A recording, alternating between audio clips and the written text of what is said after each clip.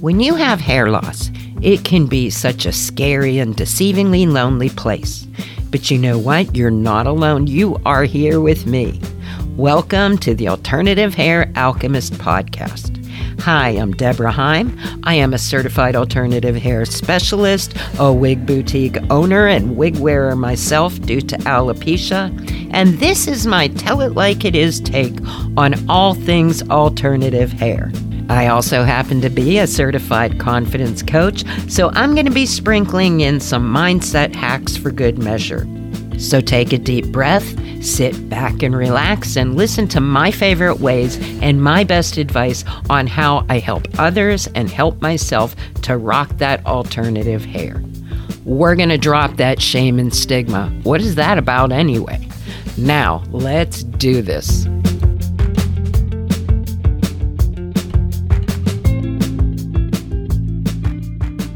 Hello, everybody, and welcome to this week's episode of the Alternative Hair Alchemist. This is Deborah Heim, and this week I want to talk about something that I have seen a whole lot of in my 5 years, and it is things that we as alternative hair wearers, wigs, toppers, what have you, tend to think or tend to do that just don't make sense on paper.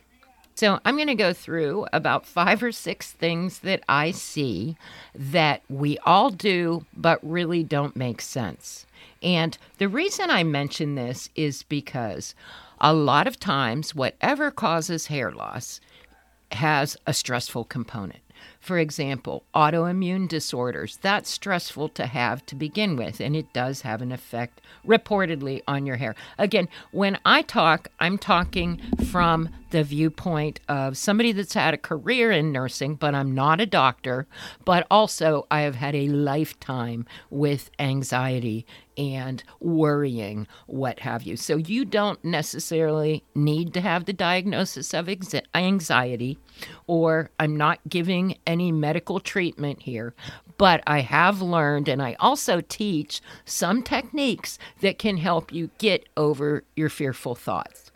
And I think we can all agree that there is a lot of fear when it comes, at least in the beginning, of wearing alternative hair. I mean, heck, I still, after 18, 20 years, I still have fear in the morning sometimes, or if I change styles or colors. And that is not to discourage you. That's just to tell you, keeping it real. I doubt there is anyone, even the most experienced wig wearers, that can say they've never had a fearful thought, although most people don't admit it. I'm just one of the few people that is willing to admit it because I think I'm not alone, and I think some of the things I can teach you can help you. And once you get past a good deal of the fears, your whole world is open. And that leads me to my first thing that I see that doesn't really make a whole lot of sense at all. And this is the whole worrying about color thing. Now, women in real life change their hair color so frequently nowadays, but when it comes to alternative hair, if something is even like a shade or two different, it can cause a lot of fear. And I know I have in the past, and I see a lot of people making much more a bigger deal of it than it's worth. I mean, at least in my shop, if you're working with me, then I can kind of talk you through some of these thoughts. But I think if somebody were at home and they were, choosing wigs from either the internet or what have you, there's probably a lot of limiting of choices just because of the fear. As far as color for a first venture into a wig or topper, usually I suggest the closest to what you have now because that's the easiest transition. But often in my shop, when someone's lost their hair for quite a while and then they quit coloring it or whatever, I ask, well, what color is your hair naturally? Because they want it to look natural and they can't even remember, so there right away. There are many things that are going to look good on you. It doesn't necessarily, have to be as hard as we make it. So if you can get over fear of color changes, that might get you a bargain every now and then, because sometimes there will be a style that you want to wear and your regular color isn't available. So using some of the techniques I'm going to tell you before I wrap it up, you might be able to, stretch yourself. And then once you get into the freedom of not overthinking your choices, you're really going to start to enjoy alternative hair.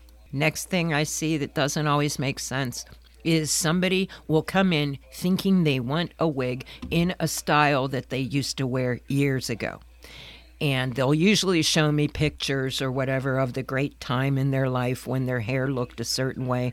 And that's great, because any picture is helpful to me, because when I talk to you, I get a vibe for your personality. And also by looking at pictures, I know what's available in the natural looking wigs. And sometimes what you have in your head when you come through the door, or what you have pictured, in a past picture, it isn't totally possible to get there in a natural looking wig.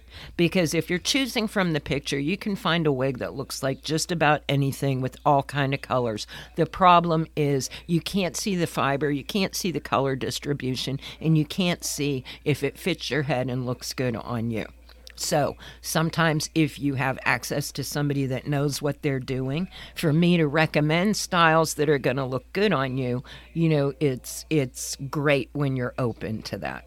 And that's one of the advantages of working with me, because one of the things I also see that I just thought of that doesn't always make total sense is people think that alternative hair is something that you can do on your own. Well, you know what? That's a little bit of a control thing, because when you take somebody like me that keeps up to date with what everybody that's making good-looking wigs is putting out, I tend to be able to suggest things that you never thought of. I hear it all the time. Next up, going the cheap route. Now, while I get it, because we're always, as women, always concerned about doing more for others than ourselves, there came a point in time where I realized that trying to get the $50 and $60 wigs that would end up in my closet just doesn't make sense. And the other thing that doesn't make sense is that people, when they do get a really good wig, because my relatives are included in this group and somebody asks them about it, they will minimize what they spent on that wig, because it's kind of like a source of shame or what have you, because you're supposed to be able to do it cheaper. But again, that gets back to mindset and feeling worthy of spending on yourself. Women with great hair that go to the salon pay a lot of money every 3 months, to get cut, color, and tip. So, it just goes to saying, yes, you can get a good wig very cheap, but more often than not, at least if you come to my shop, you do get what you pay for. And people always want to know why I look so good. It's because I pick the best wigs out there. And I'm not saying to just hand a whole lot of money to anybody, but please consider yourself worthy of getting the hair that you want, instead of trying to live with something because it was cheaper. Next thing, why are extensions okay, but alternative hair is not? And I see what doesn't make sense. It's almost like a rite of passage, but especially early on in hair loss, people will insist upon human hair, and they will also want those bonded toppers, which can be very costly. And I say, hey, if you can afford it, go through it. But the thing that doesn't make sense about that is usually the underlying reason of wanting something glued to your head is because you don't feel okay about yourself without hair. And that's something that takes some time to get okay on. I'm just throwing that out there, because a lot of times you can get just as good a look as that. And, I did it myself. I look back on what I spent money on just simply because of the anxiety of worrying that someone would be able to tell I was wearing a wig or topper, and, it was kind of costly.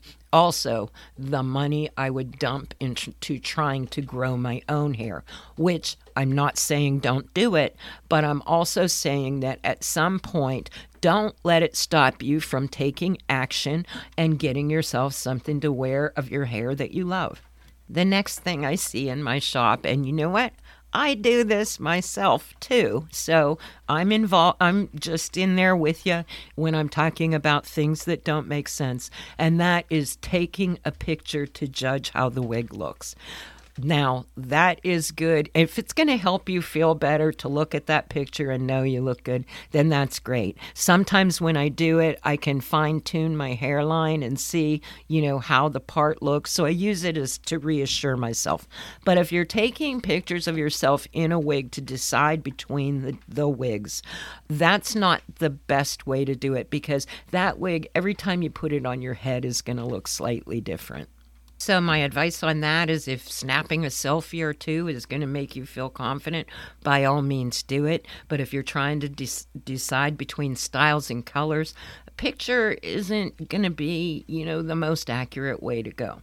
And the last thing I see that doesn't make total sense when it comes to alternative hair, it is choosing the color depending on the lighting, or getting caught up in how it looks in certain lighting. Because if you think about this, are you going to be able to control the lighting wherever you go for the rest of your life? Probably not. So that, I get it. I've got to run through all the steps, check it in all kinds of light, but just keep in mind that, if it looks bad in a certain light, it doesn't mean it's not right for you. And by bad, I don't mean that it looks bad. I mean, I know how I am when I'm looking at things, and I will get, kind of judgy when the thing looks great the whole time anyway. And I'm sure that's what's going on with you. I just know it because I see it all the time.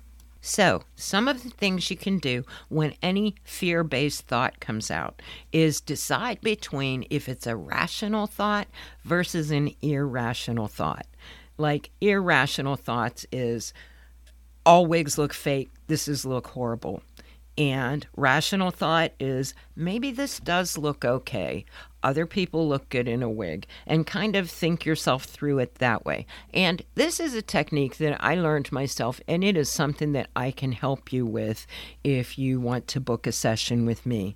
The other thing that I learned to do when the fear-based thoughts come up, whether it's related to alternative hair or anything, is EFT tapping. And in short, that is where you take your fingers and you tap on a series of points that run along what they call the meridian pathway, because energy has pathways through your body, and when it gets jammed up, tapping can move it along in kind of just basic terms. And that is a technique that changed my life. There was a time when I couldn't leave the house because of PTSD and panic attacks, which, by the way, even if they say it doesn't affect your hair, I have found that stress really does, and I have some other episodes about that. But yeah, so I figured I would just talk about this type of stuff that we all tend to think about. I first mentioned in my book, which if you go on Amazon, whether you have Amazon Kindle Unlimited or not, October 28th and 29th, it will be free for you to get an e-copy. If you look it up, the book is called Too Much Hair, or search Deborah Heim. That was my first effort a couple years ago, but that's back when I was really nervous about putting out a podcast or a book. And I coined the term wig anxiety. And again, I have to go through the whole thing of explaining I am not a psychiatrist, nor is it a diagnosis. But I saw the pattern of fear in just myself and in other women that wear wigs or toppers. And there wasn't anybody to talk to about this stuff. Like nowadays, you have all kind of YouTubers and people talking about it. But just know that you're not alone if you're an overthinker or a worrier. And I can tell you that, that's what I would call an irrational thought. Because when women come into my store, I energetically work with them too. Everybody leaves knowing and feeling how beautiful they are. But the one thing that I love to see, and it happens every time, is the women's face in the mirror when they see how amazing they look in a variety of looks. And I know from the bottom of my heart it's that way for you too. So, I know there's probably somebody out there getting wigs and trying them on at home and returning them. Probably those, there's something that would work for you in there. So, try and think it through. Another thing I do is ask somebody who is rational for an opinion. I have Chris, check my hairline. I do it every day before I go out the door. I'm like, does this look like a wig? So, I get it. Trust me. So my personal website, DebraHeim.com, if you're interested in any type of coaching or working with some of the techniques to reframe thinking. verybestlittlehairhouse.com if you want to book an online consultation, and hope to hear from you. And until next week, peace, love, and alternative hair. If you enjoyed this episode, you might like working with me one-on-one even better. You can check out the options at DebraHeim.com. You can find my shop at verybestlittlehairhouse.com. And don't forget my Wise Wig Advice and Support group, also on Facebook. I'd love to hear from you. But until next time, peace, love, and alternative hair.